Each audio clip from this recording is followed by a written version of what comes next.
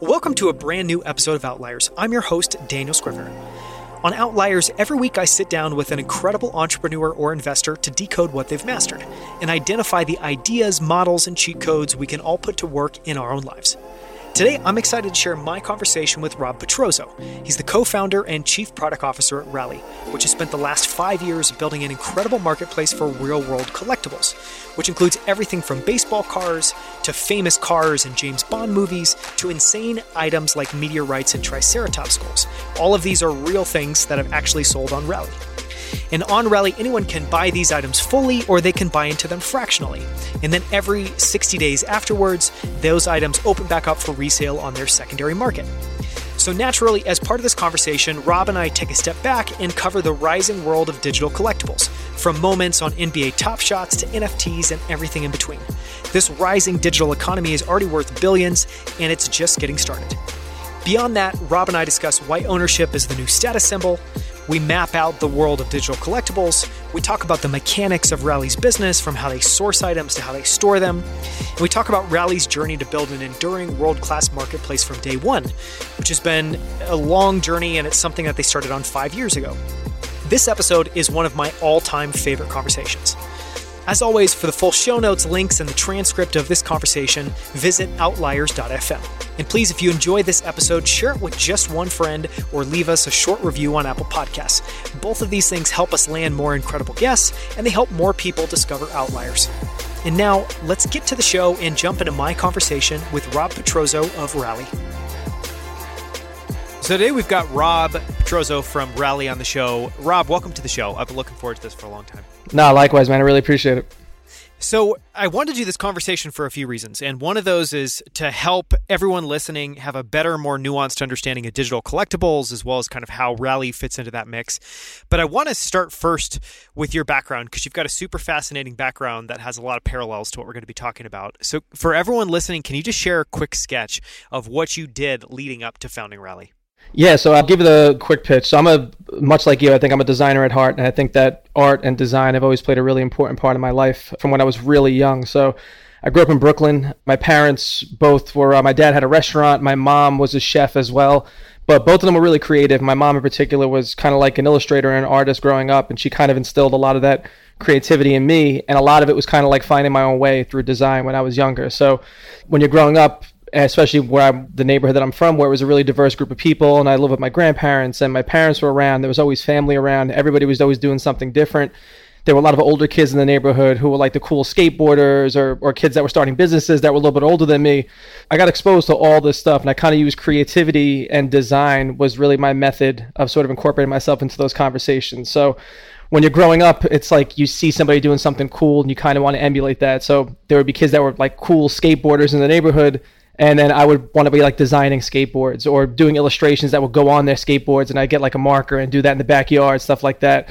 And that led to a lot of really creative exploration as I got into high school and trying to sort of major in art as I got to college. That was always like the goal, was to be kind of a fine art major and get out of school and be like a working artist, was the idea when I was younger. So I went to school in Philadelphia. Half our company at this point is from Philadelphia. I feel like everybody has Philadelphia or Brooklyn roots at this point, no matter who you meet in life. But I've never really lived anywhere other than New York, except for when I was there in Philly.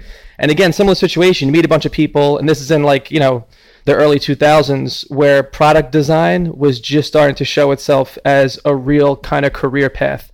And it was something that, it was Web 2.0. It wasn't necessarily like iPhone yet or anything that was really mobile, but you can see the hints of that self-taught creativity of people learning how to code and working on like, cracked versions of Photoshop and trying to teach themselves. And I was part of that wave too, the same way.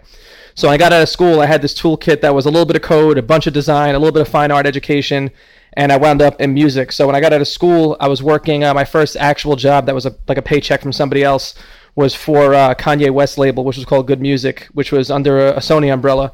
But it was basically a startup. So one of his managers called me. He had seen a design that I worked on that was sitting in a print shop in Queens, actually.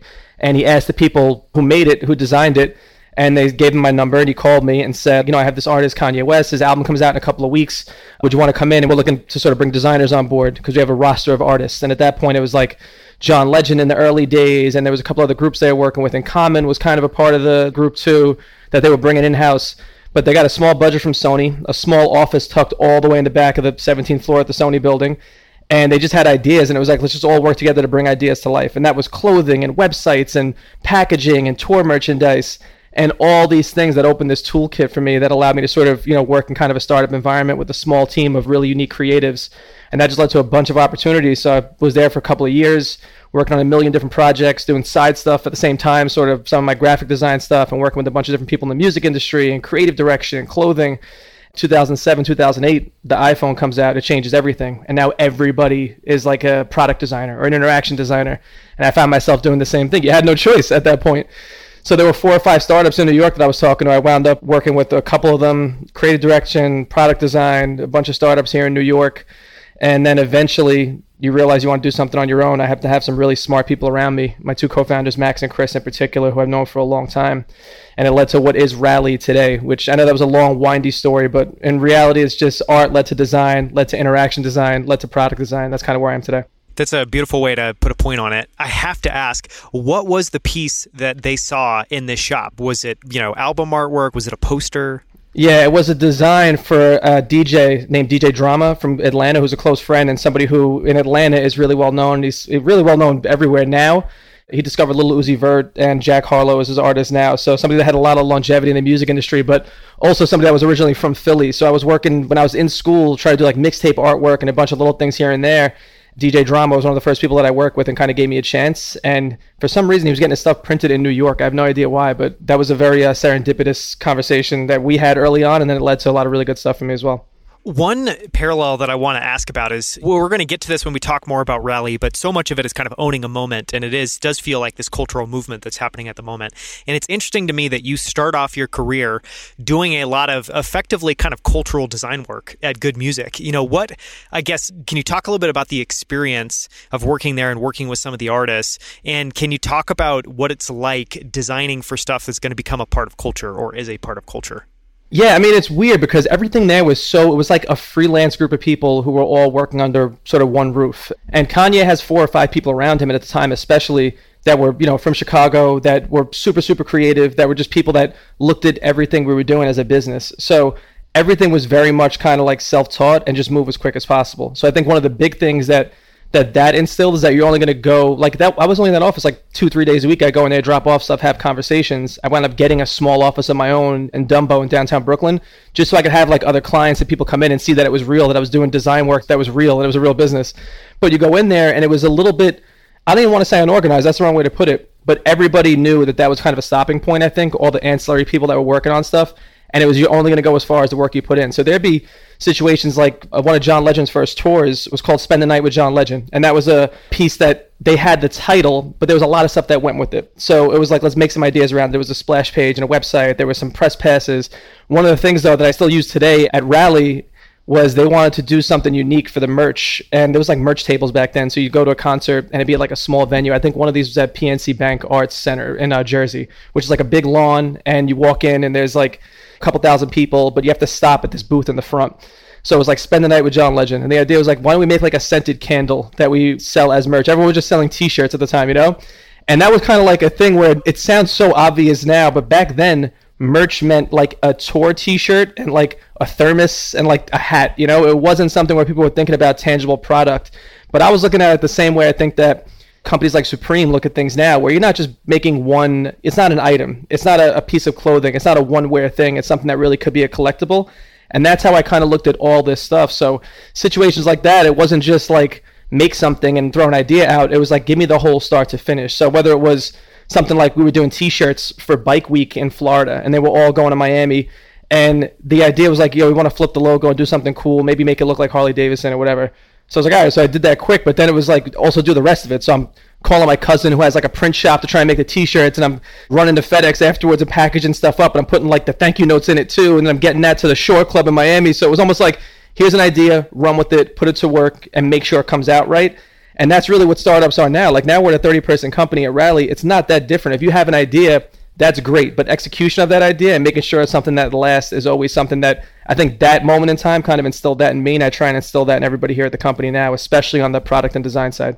And to your credit, I mean, that is a rare skill, I think, for creatives in general. Creatives can be incredible at the process of actually doing their work, but honestly, pretty terrible at pulling everything together and actually making something happen. So it's no surprise to me that you kind of learned those skills early on. And I think that clearly helped you have a little bit of an edge as a designer starting a company.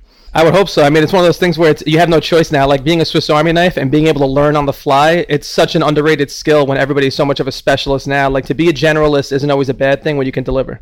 I totally agree. So I want to move and talk about, to kind of set the stage for Rally, I want to spend a little bit of time talking about digital collectibles. And that may be an overly vague, overly broad kind of label for it. But in my mind, if we think back to 2020, think to what we've already seen happen in 2021, there's been the takeoff of NFTs, which has just been insane, especially seeing those immediately go within what felt like 30 to 60 days to major auctions at Sotheby's and Christie's has been insane. To see the revenue generated by Top Shot selling kind of moments from the NBA is incredible. We've also got crypto and tokens that feel like they've really taken off. And I know that doesn't really fit tightly within the label of digital collectibles, but clearly that's an aspect of, I think, what's led to this.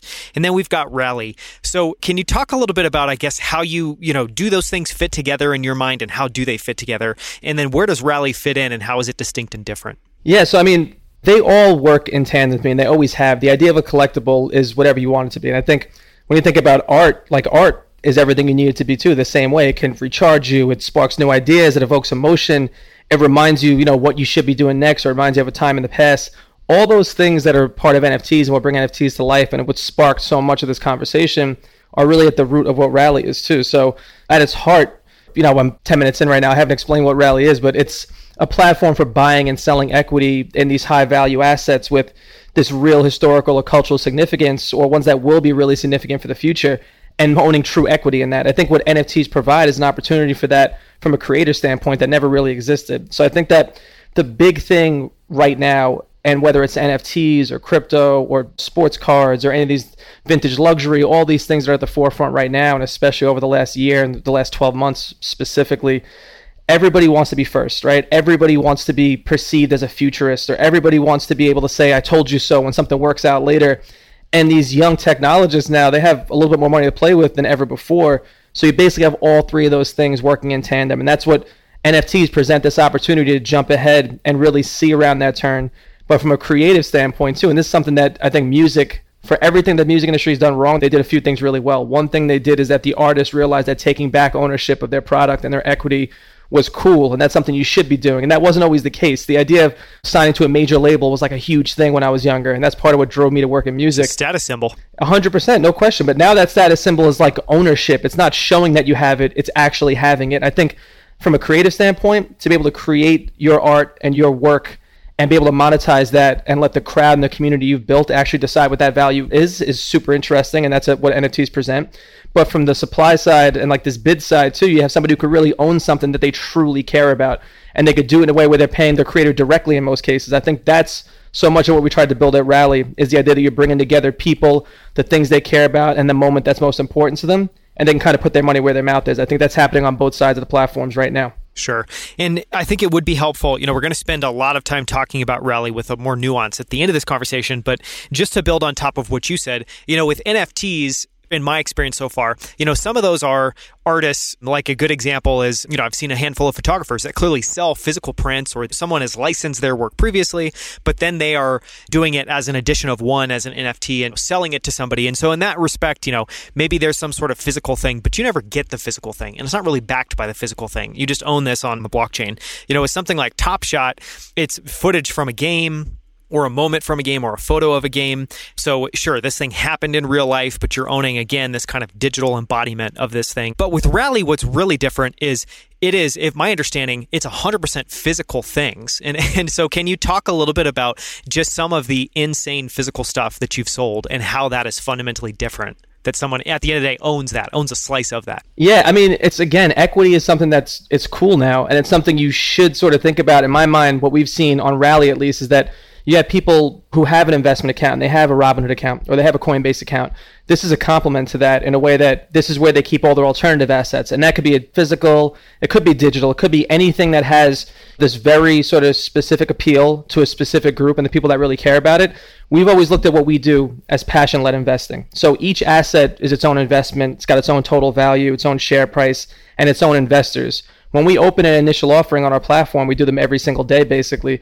You have a lot of people who really love those individual items. They don't necessarily invest in every single thing on Rally because we have, to your point, this big breadth of individual assets, 12, 13, 14 individual asset classes right now, and growing basically every couple of weeks. But it's everything from a Triceratops skull that's a 65 million year old asset to, you know, some of the modern rookie cards, people that just got into the league over the last 2 years, the Lucas of the world and the Giannis's, the people that are just starting to sort of get to the peak of their career but haven't gotten there yet. So the ability to sort of invest in history, whether it's past, present, or potential future history, if it's relevant and people care about it, they'll find their way to Rally and be able to make that investment. And that, to me, has always been the most important part, is that access, that democratization. The idea that I might be able to see around this turn because I know all the nuance associated with this specific person or this moment or this asset. I want to put that in my portfolio. And there really haven't been many options to do that up to this point for the last 100 years of what the modern stock exchange has created. But over the last 5 or 6 years as we built this platform, we're starting to see that door got kicked down, and a lot of people are realizing what that value actually looks like. Yeah, and I think you made a really interesting point there. And I've heard this a lot on the investing side of people saying like they're investing in Coinbase or they're investing in Robinhood because they know that the future is everyone's going to have a handful of apps on their phone that they use to interact with investments, and they want to own a stake in one of those. And I think it's really interesting to think forward in that example you gave of maybe someone has Robinhood for their equity, their options, all of that stuff that they want to do. They've got Coinbase for everything crypto related, then Rally's this other thing for everything that's alternative. I think that's super interesting. And then the other thing I want that, is just kind of, I don't know, it would be a super funny future reality. Today you'll see Twitter bios and it'll be like investor in, this company and this company. And I would love to see a bio that's like investor in Triceratops skull. We're starting to see it now. If you go on Twitter and look at like our mentions, you'll see a lot of people started doing that. I think that's the most important thing about what's happening right now. For what it's worth, over the last year, I think everybody likes to immediately say the only reason that all these assets have started to do really well and there's all these new companies popping up is that people went into their mom's attic and found their old baseball cards. But it's bigger than that. It's this last year, more than anything to me, it taught a lot of people that time is truly currency. And it's something that got lost, I think, when you're like us and it's like a designer trying to turn into a product designer, trying to chase, a career, all these elements that go with it. People younger than me, and I hate to date myself and say like young people, but it's true. People that, let's call it 25 and under, they've always treated time as currency. Like they grew up like that to a certain degree. I think those kids are spending the majority of their time today on like the assets of tomorrow, the things they really care about. So I firmly do believe that. And to them, NFTs might be to them what Michael Jordan was to me, or, Fortnite is their version of Pokemon. So trying to see around those turns and seeing what that next generation's doing, they don't look at equity and ownership the same way that I did, or the same way that my generation did, where it was go to work, get a job, maybe have an index fund or some sort of Vanguard fund, or put your money in some passive investment app and let it sit. They're looking at things like I can jump around and do the things that I truly know about and I care about because I know more than the people that came before me about what the future looks like. And we're trying to support that as best we can at Rally. Yeah, maybe just to add on top of that, the thread for me that explains all of these things and ties it together pretty neatly is because I've heard other people bring up stuff like why is it and how is it that Airbnb or Coinbase, which looks like it's going to IPO at an extremely high valuation kind of historically, but you've seen this wave of companies, DoorDash is another example of that, and people scratch their heads. And I think similarly people look at crypto and NFTs and Rally and potentially scratch their head. But in my mind, the way it all makes sense is what we're seeing is 18 to say 32, 35-year-olds basically say and put their stamp with their money on what they want to invest in. And now I think they don't want to have physical collectibles. That's not cool. You can't share that with anyone. I can't show anyone my portfolio. I want to have digital collectibles. They believe in crypto and that is a physical, tangible thing that makes sense to them and has value. And I think similarly, they see companies like Airbnb and they're like, I don't care what the valuation is. I want a stake in that. That's a business that I care about. So it's this younger generation really putting their stamp on culture. Is that how you see it? Do you think that's bullshit? Thoughts on that? I mean, you hit it on the head. First and foremost, to me, like just from a tangible aspect, there's always a place for the best in class assets. I think that, I'm in my apartment right now, and my girlfriend wants to throw me out because I'm in like a separate bedroom, which I turn into an office, and it's surrounded by things from my past that make me happy. And it's like, yeah, no one can see it, but there is stuff on shelves all around you. I mean, it's very neat and tidy, but there's, a lot of stuff. I mean, neat and tidy is a good way to put it, but in reality, there's boxes and storage and like at my parents' house and tucked in closets right now. But the stuff that's important to me is the stuff that I connect with from my childhood. For other people, it's not like that, and we want to give them the opportunity to invest in the things that they truly care about. So when we talk about a Triceratops skull or like some of the dinosaur stuff or meteorites or any of these things that are coming up on Rally, the stuff that you learned about in 4th and 5th grade and like the Great Gatsby required reading when I was in middle school or getting into high school, to have the first edition version on Rally was an important thing for me, and I think for a lot of people on our platform. Because even if it's the tangible thing is not something you're holding in your hands, connecting with something that you know is real, that you truly believe in, and that creates this positive emotion and this positive nostalgia or recollection, or it's something where you can again see around the corners and feel like this is something that will stick around forever. Providing that opportunity, whether it's a digital collectible or a physical collectible, tangible or intangible, is something that it's really important to all of our users. And the average age of our user right now is around 27, 28 years old for any investor on Rally. Those are people that, again, like they see around turns in a way that I think me in my mid to late 30s does not see anymore. So to be able to provide them with the opportunity and then see how they gravitate towards that has been really interesting and encouraging. To see somebody invest in a baseball card from 1906 or 1907 and it's around literally 100 years before them is pretty crazy to see the velocity at which that group has really gravitated towards these things from the past. One thing I wanted to ask, and this is kind of a question both for you, and I'll frame this up in a second, as well as, for the customers that you see on the platform. And I think it's super interesting to know that average age is 27, 28. But just knowing a little bit about your background, you've invested in equities, you've invested in crypto, you've invested in stuff on Rally. And one thing that gets me thinking about is kind of like, what does the asset allocation model look like for this next generation? Because, typically if we rewind back, there's kind of the 60-40, you've got 40% in bonds, 60% in stocks. And now it seems like we're going through a pretty massive change where, and I'm just going to pull something out of thin air, but you could imagine someone, say, have 60, 70% of their portfolio in equities, say 20% in crypto, 10% in collectibles. I don't know. Your thoughts on, have you given that much thought? And do you see your users, I mean, are they investing in this as opposed to stocks and crypto? Or are they doing it alongside it? Just any thoughts on that? Yeah, I mean, it's the right question. It's something that it's up to everybody's sort of individual investing thesis. So again, none of this is ever investment advice, and I can only speak for myself and what we've seen on the platform. I think that we're seeing a much more savvy investor than I was when I was 18 or 19 years old. So when I got out of school and you start paying attention to the easiest thing, the path of least resistance was equities, and it was like a TD Ameritrade account, or I think I might have had an E-Trade account. I forget what it was back then. But your optionality is really only around going long equities, and it was something that you're only privy to the information that's on CNBC, or that you're sort of getting surfaced to you on a day-to-day, because the internet was still young compared to now. The apps didn't exist. The information asymmetry was way different. Now, Twitter is way ahead or on the same sort of timeline when it comes to information as the CNBCs of the world or as the Wall Street Journals. And I think that there's always a place for both of those to exist. But these kids today have so much more access to information, and so many more on-ramps, Rally included. So when we see an investor come to our platform, again, we look at it as kind of passion-led investing, where one individual asset or something that you really care about is what drives you to Rally and brings you here. But once you get here, we see that our investors diversify really quickly. So you have somebody who might have come in for like a Michael Jordan rookie card, but then they start to see that shared DNA and some other stuff from that same time frame, or things that Michael Jordan liked, which are also on the platform, or the things that are sort of about the 80s and 90s where you grew up and you remember it.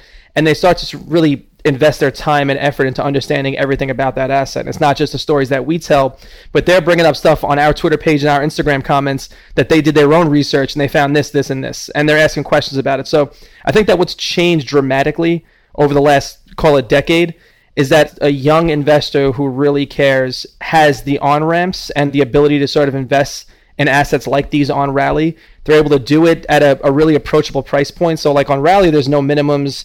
There's, shares that start at $1 at times. So you could buy one share at $1 and kind of see how the whole process works and use that as your on-ramp. And they also have this, I'm not talking about like YOLO trades and GameStop type stuff, but they had this courage that I think I didn't have too when I was younger. They had the idea that I'm making a great investment for me, and here's why. And they go through that checklist in their brain. They know how to buy dips. They understand what demand looks like. They can look through order books and have takeaways in a way that I never did. They're putting together their own Excel sheets about how the whole process works and where to allocate their money. So we've seen that, and I've kind of seen that firsthand.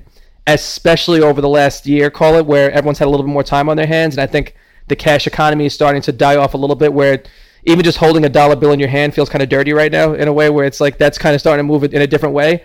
They found a way to sort of diversify, start digital, and have all these individual portfolios that are based on their passions and their needs. And I think that Rally is a complement to all of those.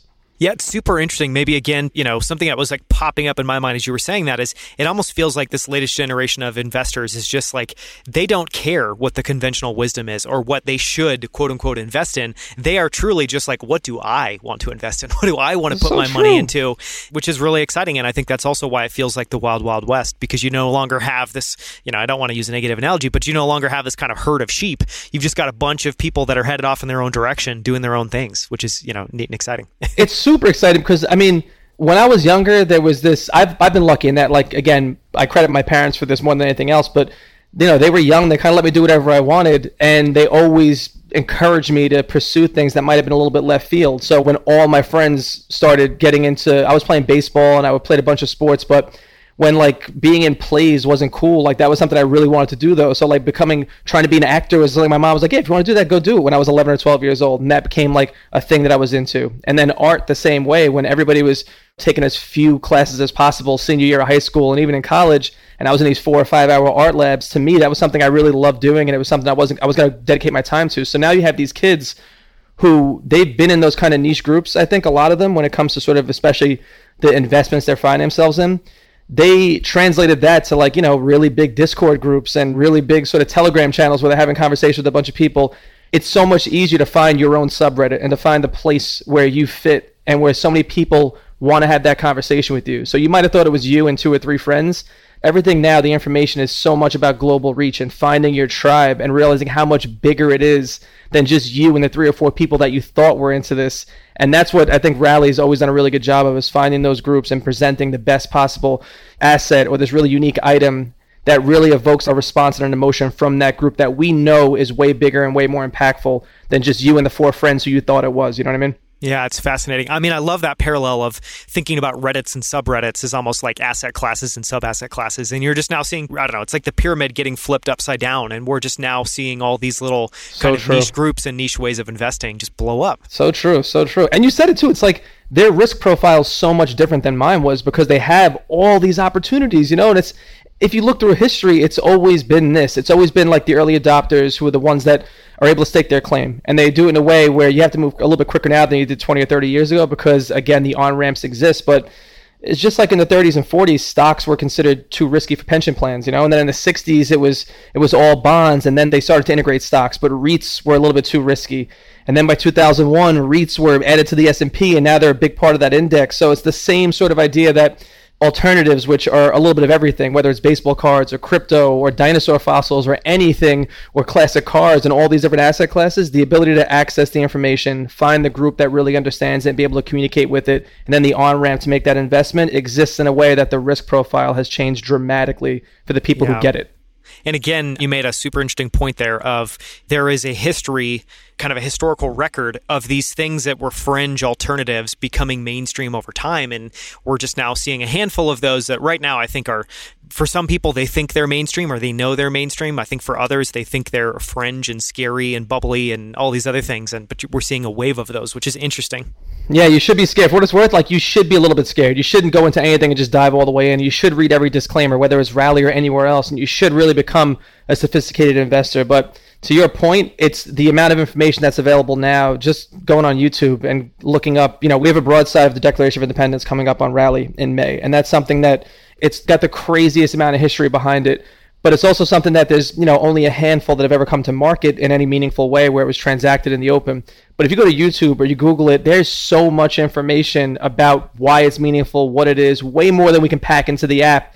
And we're already starting to see that, people that had conversations and want to know more about it, as soon as we put it in preview in the app, they're doing so much research and they're telling us stuff about it that we haven't even released to the public yet. So it's always interesting to see how that dynamic changes when you trigger somebody's real imagination. And it's this young sort of savvy investor who wants to learn more. They're going to be able to learn more really quickly. And it just kicks them off on this super interesting trajectory of like learning about stuff that I'm sure otherwise they would have no interest, no curiosity in learning about. So I want to now transition to talking more in depth about Rally. And one thing that I wanted to start at, which we talked about kind of in the lead up to this interview, is something to me that is fascinating is people that are early in a space and what they see that brings them into that space. And the fact that they're there as this story really plays out in real time, I think there's just really interesting insights. And Rally makes a ton of sense in the world that we're at now. But it was founded in 2016, which is, feels like an eternity ago. And there was kind of, at least from my experience, my recollection, there was none of these kind of positive tailwinds that we've really seen over the last 5 years, but really over the last 12 to 18 months. So one question I wanted to start with is, what was the unique insight or unique perspective you had that made you so convicted that this was going to be a thing and that it made sense to start Rally? Yeah, I'll go all the way back and I'll keep it brief. So, because it was a lot of highs and lows, and there were times where it was like, there's no possible way this is going to work. When we were talking about it in 2014, 2015, but at that point, when we started talking about this in a real way, myself, Chris, who I went to high school with and I've known forever, Max, who was his college roommate, who's our CFO and our other co-founder, we've always sort of talked for like a year. We were having a conversation about working together on something. At that point, Max was at Barclays doing private placement deals, similar to what we do now, but at a much bigger scale. Chris was an operator, one of the smartest kids I'd ever met. He had come from venture and he'd worked at a bunch of different high growth companies, had run a couple of those companies as well, had an exit, somebody who really understood this space in terms of how to build a business. And then I was coming at it from a product perspective. I was at a company called Kimi here in New York, building out their whole product. And then I was at a hedge fund in between, building out consumer software for these hedge fund managers at a company called Ares. Oh yeah, Ares is a big deal. Yeah, so at that point, they had just gone from being a $15 billion fund to having like $100 billion under management. So you have all the big takeaway for me from a product side there was that you had these super wealthy fund managers who have 20 people working for them, but they have all these legacy systems to work in. And they really wanted everything they work in to look and feel and act like the consumer apps that they knew best, not some enterprise app with just spreadsheets. So we'd all had our individual takeaways from the worlds in which we worked. But when we sat down, we started thinking about finance first because we'd all sort of had some degree of exposure to it. It was a zero-sum game. It was just make money by any means. And that's like, there's nuance to it though. And we always realized that if people wanted to sort of invest in the things they care about, it was super hard. And to them, because it was so hard, they walked away from it. They didn't even try. So this is now 2015, right? And it's Robinhood is really starting to become a thing. Crypto is on its first wave where things are starting to go crazy in the beginning of super early, but 2015 was also when you start seeing headlines because you're making all-time highs, but you're getting a lot of volatility around it too, which tends to happen in the beginning of any of these markets. Messaging was also starting to take over. So what was once in person and like phone conversations is now flying all over the place in a million different inputs every day, whether it was Twitter or texting, which had really like iMessage becoming a more real thing over the course of that 2-year period. So this created that perfect storm. And I say this a lot, but I think 2015 was really one of the most important moments and the most important years for technology adoption of our generation because the walls of access started to fall in every imaginable way. Finance was kind of less. So what we started to see were the things we cared about and that we were sending each other in text messages and group chats was these crazy auction results where you'd start to see like antique car auctions in particular and some of the big headline news was all over TV. There was this start of a willingness there to invest in new assets on new platforms like the Robinhoods and the Coinbases, and you had these huge auction results for all these individual assets that were going to auction. There was no way for the group that cared most about those things to make an investment in them. So that was the big aha moment where we had a lot of ideas on cocktail napkins, literally basically at like coffee houses having a conversation. But we realized like Max's experience dealing with this on the finance side, Chris's experience as an operator, and mine from a product perspective, if we put our heads together and found the right method to bring this live and the right assets to start with, we can incorporate all those things into one bucket and turn an idea into something very, very meaningful very quickly. And then the big sort of defining characteristic that allowed us to do that was that the Jobs Act had created this world where non-accredited investors could invest in the asset classes and the investment types that were deemed a little bit too risky for those people earlier. So you have the SEC who's really making an attempt to close that wealth gap, and platforms like Kickstarter, Indiegogo, and some of the crowdfunding platforms were leveraging this new rule to allow for non-accredited investors to make investments. So we felt like we could probably do the same thing. We talked to our lawyers about it, and it turned out that there was a possibility we could do that. So that it was heads down building for 18 months, basically. It's amazing that you cite the Jobs Act there, because I feel like most of the time people talk about, anytime a startup founder talks about regulation, it's not like, here's this thing that enabled us to innovate and to disrupt and to bring something to market. It's fascinating. Yeah. It's weird because, everyone looks at financial regulation sometimes, I think, and this is where crypto, in my mind, got it wrong early on. There's a bunch of problems and a bunch of solutions. When you have a solution in place like we did early on, which was going through this regulated route and getting all these assets qualified by the SEC as true investments, we were doing that in the peak of the ICO boom of that 2015, 2016 sort of rug pull in crypto, where everybody was raising huge sums of non-dilutive capital, and they're doing that at rates that no one had ever seen before. In weeks, they were able to raise 30, 40, $50 million. And you have a bunch of people that we would talk to early on, the same way people ask us about NFTs now, they were saying, why don't you just do an ICO? Why don't you tokenize these things? Why don't you make a utility token as opposed to a security token? We had a really unique structure in place with the way that we submit all of our assets to the SEC, that to us was really just the problem that we didn't have to solve for. We'd already solved for it, and we wanted to build trust. And we knew that if you go any route that wasn't going that regulated route, you're putting yourself in a position where you can't come back later on. For us as a new company, you have two things that you want to do. One, it's prove that the assets are unique and investment worthy, but at the same time, you want to prove that Rally is the most trusted place to get those. And for us to make those two things work, it required us leveraging what already existed, but also working with the powers that be to make sure we were doing it above board. And that actually was innovation for us more than anything else. I think that's super, super interesting. So you talked about there, 2015, 2016, maybe that bleeds a little bit into 2017. I would love to talk about what you've seen over the last, say, 12 to 18 months, because in my mind, 2020 and the first 3 months, we're 3 months and a few days into 2021, have just been really transformative on a number of those spaces that we talked about. How has that impacted your business? How has that impacted interest in Rally? Thoughts? Yeah, we're seeing a lot of the same challenges, the same wins, and the same sort of challenges that we have to overcome that we did even in 2017. Part of that is always around that imagination, getting people to understand what you're doing when you do it in the way that we do, where we're not aggressively marketing any of these. We don't do something where we're calling people and telling them to invest in stuff. We just want to tell stories as best we can inside this app and let all of our investors make that decision for themselves, whether or not it's investment worthy and whether or not they truly care about it, whether they want to put some money into it, or whether they just want to watch from the sidelines, which we're always okay with too, because we're trying to really build this entire marketplace more than anything else.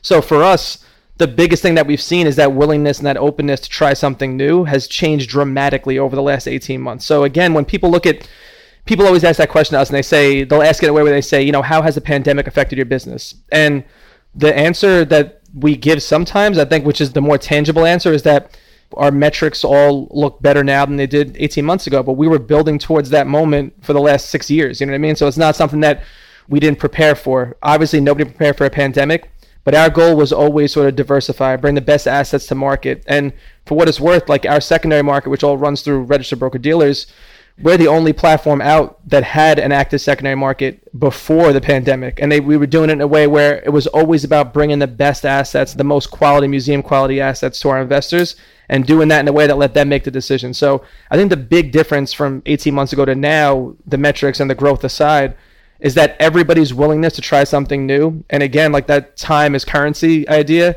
has really accelerated in a way that I think nobody could have ever predicted. So the ability to sort of find what you want, and that access lane is something that we created well before the pandemic. What happened is that access lane, it got flooded with people who really saw what we were doing as value and found the assets that they're really passionate about on our platform, and were able to do much more of that research on their own before they got to us. So when they got to Rally, they were able to make a very informed decision quickly.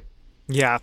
So one thing I think would be interesting to explore, just to help kind of flesh this out for everybody listening that kind of gets it, at this point we've talked about, so these are physical assets, they have a lot of history, or they're unique, or they're extremely limited in kind of nature. You then take those, turn them into equity where you've got a number of shares of these, and people can then buy that on the platform and build a portfolio. But what I think would be really interesting is, I love that line you just shared. So these are museum quality assets, which is in my mind super different and super interesting. Walk us through the process of you guys finding or identifying or buying a museum quality asset all the way through the sale actually happening and people being able to purchase these. What does that look like? What does that journey look like? Yeah, so I'll start with 2017, so when we first targeted the assets that we were looking for. So the name of the company was Rally Road originally. I think everybody looked at that and thought, oh, it's about cars, because we launched with classic cars. But that was kind of the secondary piece. We really looked at it as like another Wall Street. That was the idea, is like a different Wall Street where you and your friends who really care about something, are passionate, you show up somewhere and make that investment together. So for us, finding the things that people would really be interested in was always the most important part. So we started with classic cars. It was something that it was all over reality television. It was something that if you talk to the Discovery Channels of the world and some of the people that we talked to early on, it's the fastest growing segment of reality television. It was something that everybody cared about. The auction results were printed everywhere. There were all these new records happening. But also it's like this big piece of metal, this 3,000 pound thing you have to store somewhere, and the insurance is expensive and you have to roll the tires, but you can't drive it. So that was a big challenge for us, and finding the best quality assets is going to be a challenge. So early on, we work with some of the smartest people in the space, and whenever possible, we bring them in-house. But we always have great advisors around us and people who've been working with the auction houses, and we've created this great global network that allows us to source the best possible assets, whether that's a purchase, a consignment, working with an auction house. We have our checklist that speaks to all the must-haves. If it's a car, it's about the mileage and the provenance and the history and what the rarity is, the serial numbers, making sure everything matches. But there's also these intangible aspects that go with that. And that's things like making sure that an asset is relevant right now, but will be relevant for the future. And that's a little bit of the secret sauce that we have at Rally, is making sure that we're finding things that are truly significant now and will be in the future. So there might be times where there's what we think is a great asset and it meets all the marks, it checks all the boxes, but maybe it's already had its moment, and maybe it's something that Google Trends speak to the fact and the social listening speaks to the fact that maybe its best days are behind it. We try and avoid ever making that an asset that finds its way to Rally. So when we find something that checks all the boxes, has that cultural, social relevance, and is something that our investors care about, and we know they truly will care about, we'll buy opportunistically when we can, and we always sort of have a number in mind that our formula kind of spits out and tells us what we should or shouldn't be spending on an individual asset. We also will work with sort of, best suppliers in the event that it's a consignment or it's a shared equity deal, where sometimes someone might have a collector or an estate might have a great asset. They don't necessarily want to go to the auction houses or know how that process works. So they'll come to us, and we'll make sure that people that really do care about that asset are the ones that are making the investment, which I think is very attractive to a lot of people. Or we'll do something where if there's an institution or a museum, for example, that might have a great asset that's not necessarily on display, and maybe it's in the archives, but they want people to enjoy it and be a part of it, that's something that we'll put on the platform as well. So when we think about all those check marks, the social and cultural relevance, and the things our investors care about, I think we've gotten it right at a clip that I think many museums or auction houses can't, because we're so sort of in tune with what's happening in the space, but also with our users' wants and needs. So that's kind of how that process works. And then once we have the asset, whether it's in a deal on consignment or it's owned or it's something that's in our archives now, each asset becomes its own investment. So we take that asset, we put together all the risk factors, the pricing dynamics, submit it to the SEC as an offering circular. Once approved, it goes live in the app as its own investment. It's got its own total value, its own share price, and then its own group of investors during that initial offering period, which we open up kind of similar to an IPO. We open those up almost every day at this point. Once that offering is fully subscribed, those happen pretty quickly now. We'll maintain the asset, we'll store it, we insure it on behalf of those investors. Then 90 days later, we'll open up bid-ask trading in the app all through registered broker-dealers. So at any given time, there'll be assets trading, initial offerings happening. There'll be sort of coming soons where you can go in and learn about it before making that investment. And all the activity around those assets that we're previewing at any time before they go live create a lot of responses and conversation with our users all over Twitter and Instagram. We try and make sure that we're always listening to make sure that we can find the next thing that they really want as well. I want to ask one quick follow-up question, which is, I imagine there are potentially some users that are just interacting on the secondary market where they're just looking at what's available and buying. I mean, I don't even know if is day trading a thing there. Is there some holding period? But talk a little bit about the different dynamics and people that would invest just in those secondaries versus the primary. Yeah, I mean, we're always looking for sort of best-in-class assets, and we're always trying to find assets that are interesting and that are going to sort of evoke emotion, but also make sure that people have the opportunity to invest in that initial offering or wait until something trades and kind of see what the volume looks like and see what the price action looks like. So while we buy for the long term and we always invest our time and our effort into sourcing assets that we feel like have that long-term potential, we don't necessarily dictate how an investor is going to move inside of our app. We want to create the opportunity for them to sort of do what they feel is most appropriate for their risk tolerance, for their wallet, and for their future. So a lot of what we'll see is that somebody might make an investment in an initial offering, and if it's their first investment, during the first trading period, they might put a couple of shares up at the ask just to see what happens. And end of day, the way it works is kind of one clearing price where we try and bring the most buyers and sellers together at one price so that everybody can kind of get involved. But they might pull that ask at the end. They might sell one or two shares but keep a piece of it. they like to see how it works a little bit before sort of making that second investment sometimes, and we want to afford the opportunity to do that. But I think what we've seen is that the assets that people really care about, they get a lot of volume, there's a lot of price action, there's a lot of momentum behind it, and it's not necessarily specific to any one asset or one asset class or one time period. So you'll have somebody that comes in and maybe they made their first investment in a watch, but then they'll, our Honus Wagner card during the secondary market, which has always been very active during the secondary market. And we publish the whole bid-ask table so you can kind of see what the volume is. But that's when it gets really interesting for our user base, where you'll have a watch that's only 5 or 6 years old, but has a lot of attention around it, like a newer Rolex. And that's your first investment. Your second investment is a 100-year-old baseball card that you bought during that secondary market. Those all live as part of your portfolio, and that's the experience we've always tried to create so that everybody can diversify but can make that decision whether or not they want to get involved in the primaries or the secondary market. One other question, just because I hadn't thought of this before, but it just popped into my mind. So you're selling historic assets, and just maybe a hypothetical. It might be better framed as hypothetical. So let's say, I know you mentioned a few times kind of assets related to Michael Jordan. So let's say those are on the marketplace, you've got those trading. Do you notice that whenever there's news about Michael Jordan, or say he was to pass away one day, do you see big spikes in prices based off recent events or based off kind of stuff surging in popularity? We have a very responsible user base. So what we've seen is that definitely brings in a lot of attention. And our Pokemon set is a good example. So we have the first edition, 1999, first edition base set with all the holograms, PSA 10, the best possible example. There's probably, under 15 of those full sets in PSA 10 that are known to exist, of which we have 2 of them. So when we did the first IPO of that set, it was a $125,000 IPO. By chance, the week before we ran that initial offering, a record was set for the highest price ever paid for a Pokemon set. And it was slightly higher than ours. And our initial offering price was set at that point, so the range was set. We saw a ton of activity and a ton of people coming to that initial offering. So now it's in a lockup period for 90 days after that initial offering is done. You have 500 or 600 investors in that asset. Right before the first trading period, there was another record that was set, and everything went to auction, and we received a buyout offer for the entire asset as well. It was rejected by the shareholders, and now the asset again trades on volume that we hadn't seen to that point and doubles in price in that first day. So again, it goes into lockup. The next time it opens, similar situation, a buyout offer comes in, another huge auction result, and now Logan Paul's on YouTube talking about it. So now it becomes even that much more relevant. So I think a lot of what we've seen, price action is always sort of, we want to let the market truly set the price. That's not something that we dictate once it's in the secondary market.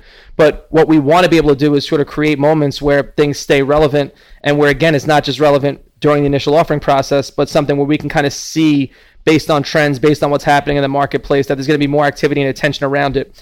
For us, price transparency is always a big part of that, and really an efficient marketplace with true price dynamics is something that we feel like should be set by the people who care about it and know it best.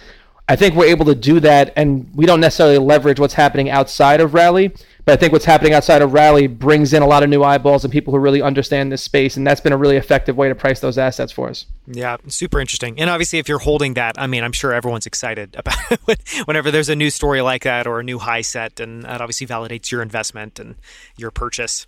Yeah, it's important. That's all about, again, like, everybody wants to say they were right. I get it. Everybody wants to say, like, they saw that band before it was big. Why not give them the opportunity to do that with everything? And that's always been part of our goal, is to democratize that asset. I want to ask about one part of your business, I guess the 2 parts of your business that I think is fascinating. We talked a little bit about before this interview, and one of those are, you've got a retail store, which I think is fascinating, and I'd love to talk a little bit about that. And the second is, you also have a warehouse, maybe it's better called archives, where you're storing all of this stuff, which is a fascinating part of your business model, which is very different than NFTs or NBA Top Shot or any of those. Talk a little bit about those 2 aspects of the business, and I guess any insights or anything that's interesting about them. Yeah, part of that, I'll be honest, when we were a little bit of a smaller company, one of my ideas was like, we should do something around these assets. They have these great stories. I want to be able to tell them as best we possibly can. So we took a little bit of a risk in opening a storefront in Soho here in New York. We got access to a space that was right below our office. So the same landlord, and a retail space that's on a block that's 1 block south of Supreme and 1 block north of every cool restaurant in Soho, in the middle of Lafayette Street between Prince and Spring. It was kind of like the last frontier of Soho. There's a firehouse, there's a couple of restaurants, there's a parking lot, but it was the one area that wasn't heavily sort of commercialized with retail. So for us, we were like, this is a great spot. It's comfortable. We don't necessarily have to fend off 1 million tourists a day and have to staff it with 1,000 people. We could do something where we can ease into it and see if this works, if people are interested in it. So we opened that first space. We called it a museum. So every quarter, and it's been closed for appointment only for the last few months. We're getting ready to do like a new relaunch and a bunch of other sort of big stuff around it. But, most of 2019, all of 2020 for the most part, up until the shutdown in March, April, it was a space that anybody off the street can come in. And you walk inside and you'll see, when you walk in now, it's a 1980s Aston Martin sitting in the middle on a gold platform. And then you have museum cases all around it, a Mickey Mantle rookie card, the first edition of Harry Potter, some really incredible assets that tell the story and allow you to sort of reserve shares and make that investment on the spot through iPads that are set up around it as well. But we also have some people that know these assets that are from Rally that are down there that just allow you to come in at your own speed, walk around, ask questions.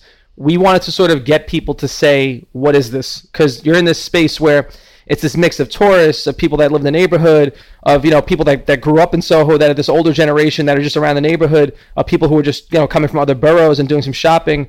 So what you get is this huge group, a very diverse group of people who don't necessarily know what Rally is, but know what these things are. So when they walk by and they see that there's this $500,000 car sitting in the middle of a store, they inevitably walk in and just ask questions. And that to us has been a really important driver of the way that we build product, the way we think about our user base, the questions that we want to ask ourselves when we think about releasing new features and new product or new assets. And it's also driven a lot of the conversation around our platform, which is always good too, to have all these things in one place where they come to life, where they're real. You can have the conversation with somebody who really knows it.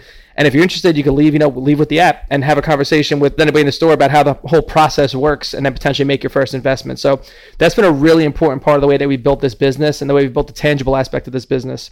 Then the other side of that is that a lot of times we'll put the newest assets or the IPOs that are upcoming inside that museum space. But the next step for us is always about sort of, where do we store these, where do we maintain them? So we have a purpose-built facility that we work with on the East Coast where all this stuff sort of lives, and it's concierge, and it's got obviously full security. It's basically like a vault. Doing something with a space, a bigger space than we have right now, is what the goal has always been. And now when you go to our storage facility and you see how much incredible stuff we have down there now, it's a disservice to not have that on display, some of that stuff on display somewhere. So we're thinking about what the future is, and as everything starts to reopen, a more sort of investor-friendly spot where everyone can come and kind of be around it and have conversations with people who really understand these assets the same way you do, and doing that with partners, doing it ourselves with new storefronts and new spaces, doing it with pop-ups is a big part of what the 2021 and 2022 roadmap look like. Yeah, it's kind of fantasy land, but, I almost imagine like an ideal scenario would be, I bought this thing on the platform. Now I want to go look at it or go bring my friends and talk about it. I go into the store, type in some code or go to some special area and I can kind of see that thing. But one other random thing is, as soon as you mention that warehouse, the image that comes to mind is, the end of Indiana Jones, where that guy's pushing a cart and it's just an endless warehouse filled with boxes and all sorts of crazy stuff. I wish I could say it's like that. It's a really unique space, but it's also something that we've sort of put together so that we can do photo shoots and a bunch of other things that can best tell the story, but give us enough space and enough room to let these assets kind of stretch their elbows out a little bit and kind of move around.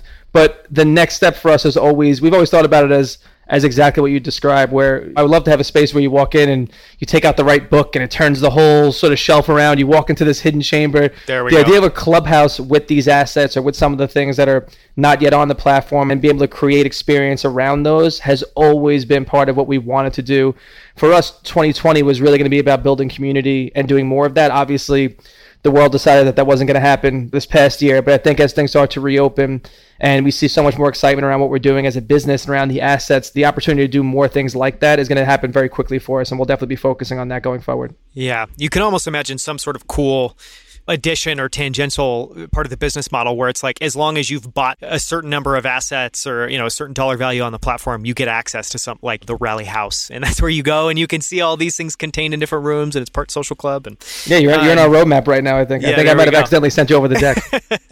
So I want to ask two closing questions about Rally, and the first is, I want to ask one about building a marketplace, because that's what you've been doing and any insights learned there. But the first question I want to ask is, another way to think about what you've been building is that you're building a modern Christie's or Sotheby's. Thoughts on that? Clearly, you've really emphasized trust. You've really tried to get these assets that people cannot get any other place. Yeah, you've got a ton of trust and credibility that you're actually buying this thing. I guess other thoughts about what it's been like building a new version of Christie's or Sotheby's, or thoughts around that space? Yeah, I'll start with the latter and saying that I'll give Christie's and I think Golden Auctions and some of the big names in the space right now I have to give them all credit because I think there was a time where it could have just gone by the wayside. People could have said this is this staunchy older thing and it's for the super wealthy. I think that a lot of them have made a strong effort, especially over the last 12 months, to create a place where somebody who might only have like a couple $1,000 to invest in something to make that first sort of collectible purchase has the opportunity to do that. And I think that's good for the space as a whole. So I got to give them credit for that too. And you start to see that Golden Auction's having a Top Shot as part of an auction, or Christie's doing, CryptoPunks and doing NFTs as a front page bucket. Kind of crazy to see. It's insane. It's nuts. And that would have never happened 10 years ago. Like, they would have never made that jump so quickly 10 years ago. But it's great to see all these auction houses understand that a 25, a 30-year-old, a 35-year-old understands this space, and maybe they have a little disposable income, or maybe they're doing it with a syndicate and a couple of friends together and inviting that and allowing that to happen is a really interesting part of what's happening with the auction houses. So for us, we've always looked at this as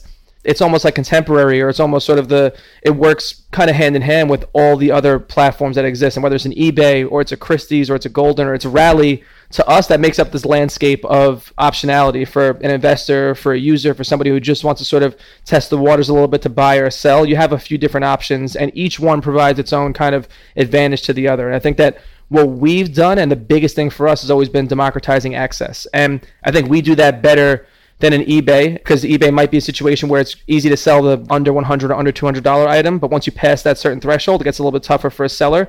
And then for a big auction house, for a buyer, there might not be the things that you really sort of want to get your hands on because of price. So it might be a situation where the $1 million item that you really want is the one that's going to be the headline for a big auction house, but not one that you can get involved in. So we live in that middle ground that allows everybody who understands the assets, might have a PSA 1 version of a card. If you want the PSA 10 version on Rally, you can do that without spending an arm and a leg and have true equity involvement. So that's kind of the lane that we've always thought about and that we want to live in from a marketplace standpoint. I have to stop and just ask a noob question. What is a PSA 10? So for anybody and I should have described this, I should have explained this better. So the grading system for cards and for ticket stubs and some of the items from the past or from the present, sports collectors in particular want to get their hands on.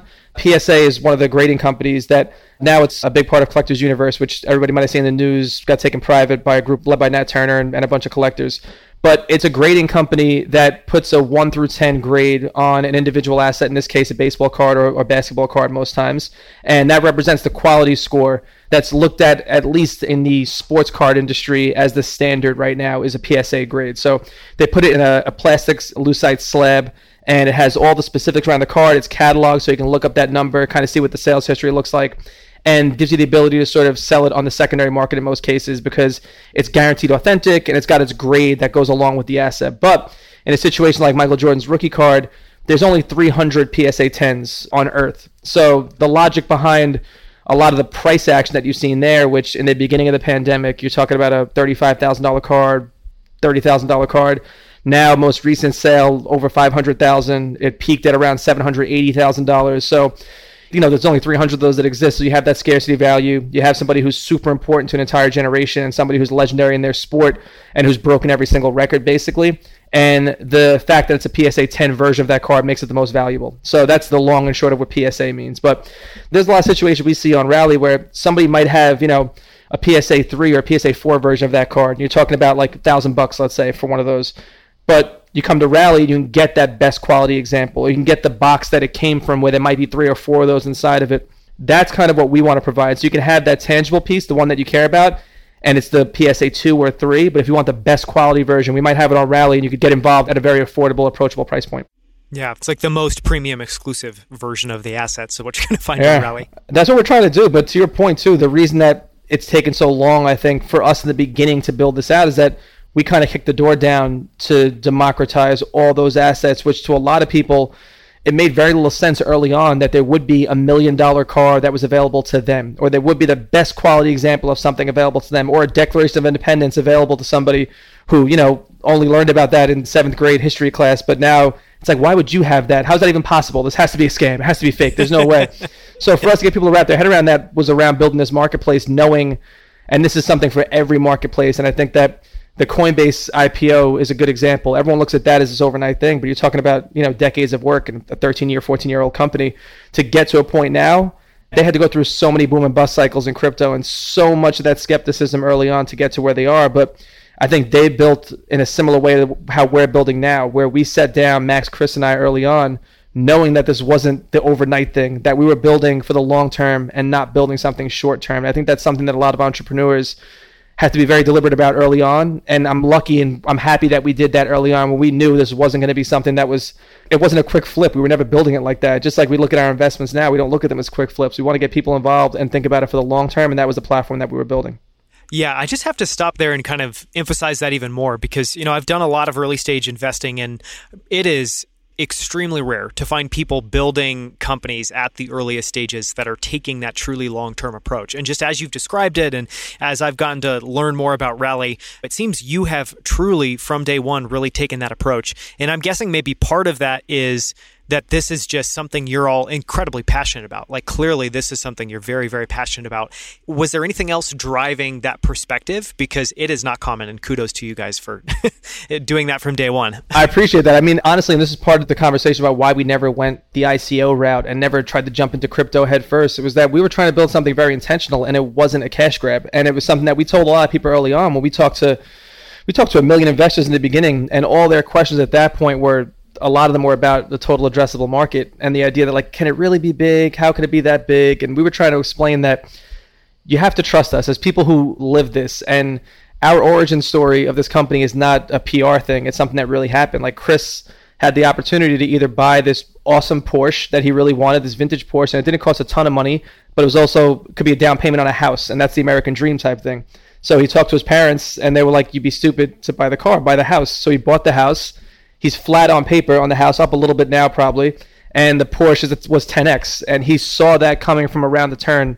And I was the same way with a bunch of things that I really cared about. Max was the same way about some of the things he cared about. So for us to hear no when we were trying to raise money early on 1,000 times and be deliberate, intentional about what we were building, knowing that we see around that corner, we know how important these things are to us. We know how important they're going to be to the next generations. There's just no way to trade in and out of it right now. If we keep building that, the marketplace will follow us. And as crypto gets adopted more, and as equities and options trading becomes more of a thing for a younger generation and they really get it, they'll gravitate towards this. Don't worry about the total addressable market right now because it hasn't even been created yet. We're going to create that. So that was the big driving force, is being intentional about building for the long term.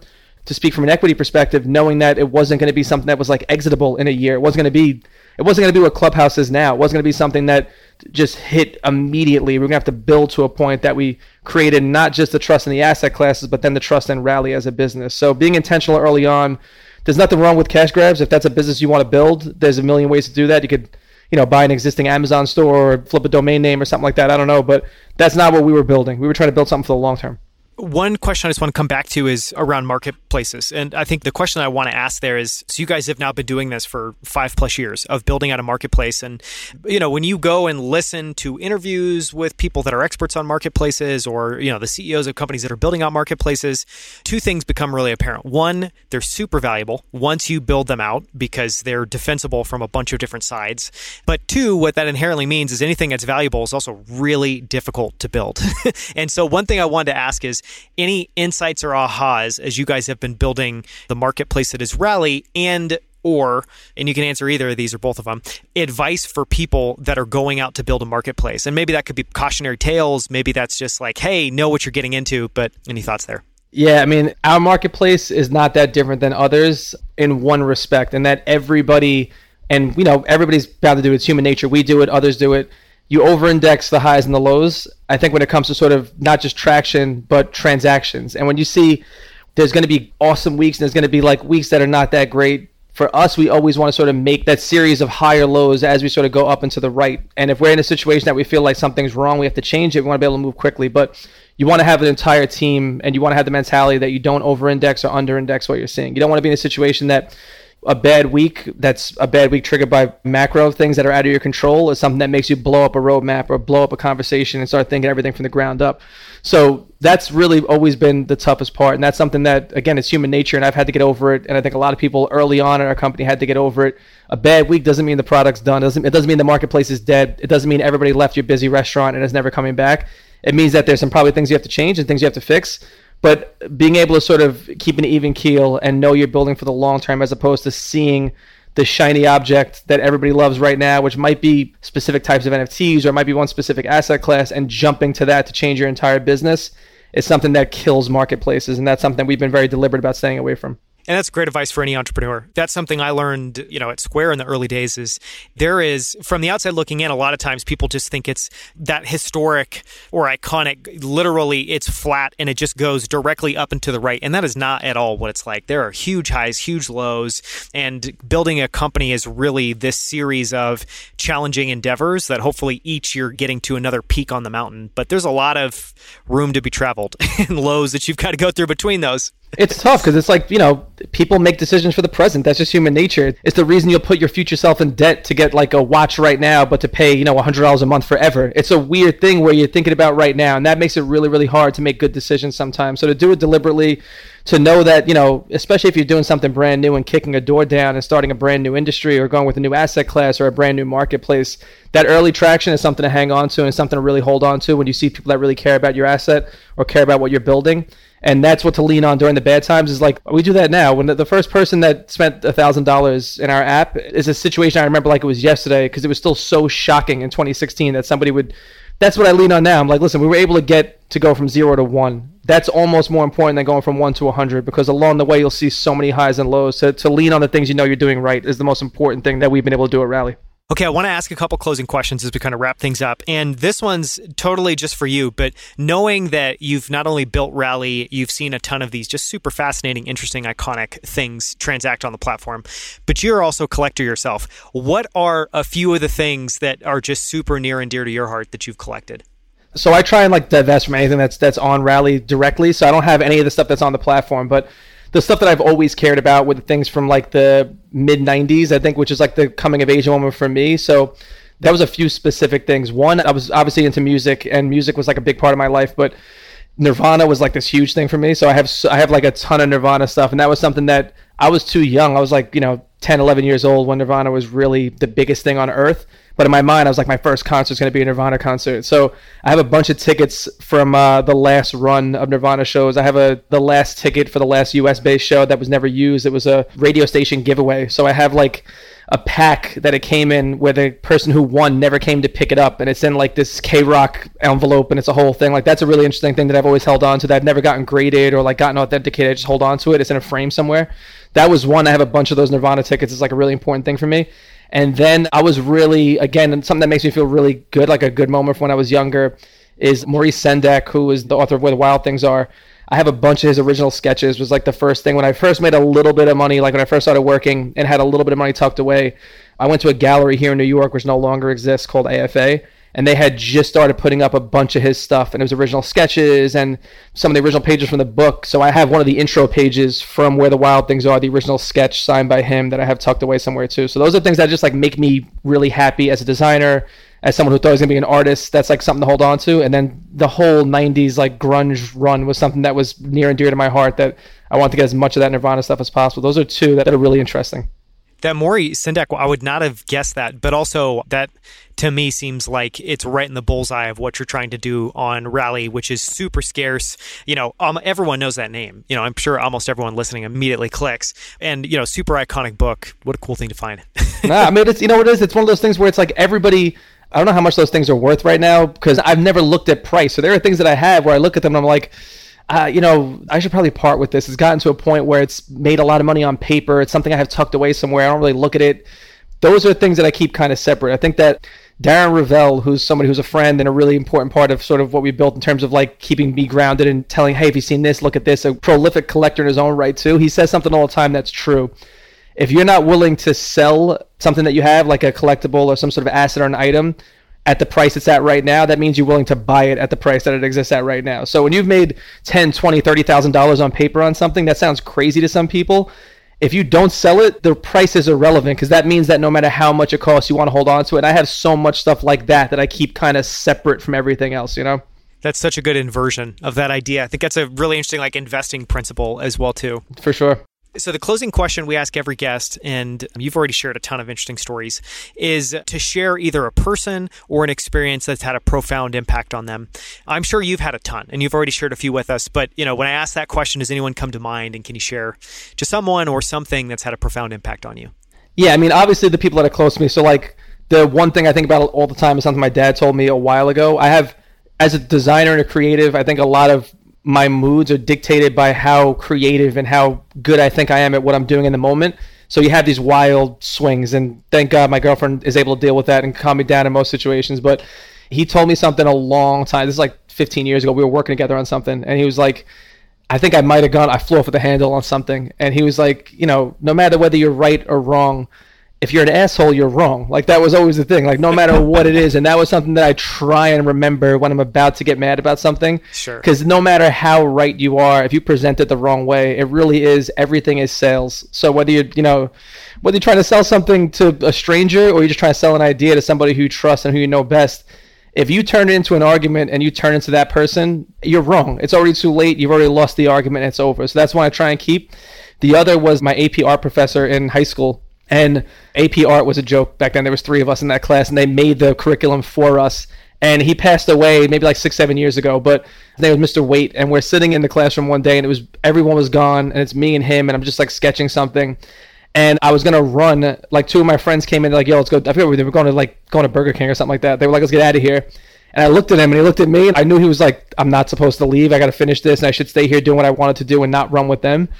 And so I was like, "Nah, I'm gonna hang out here." So they left.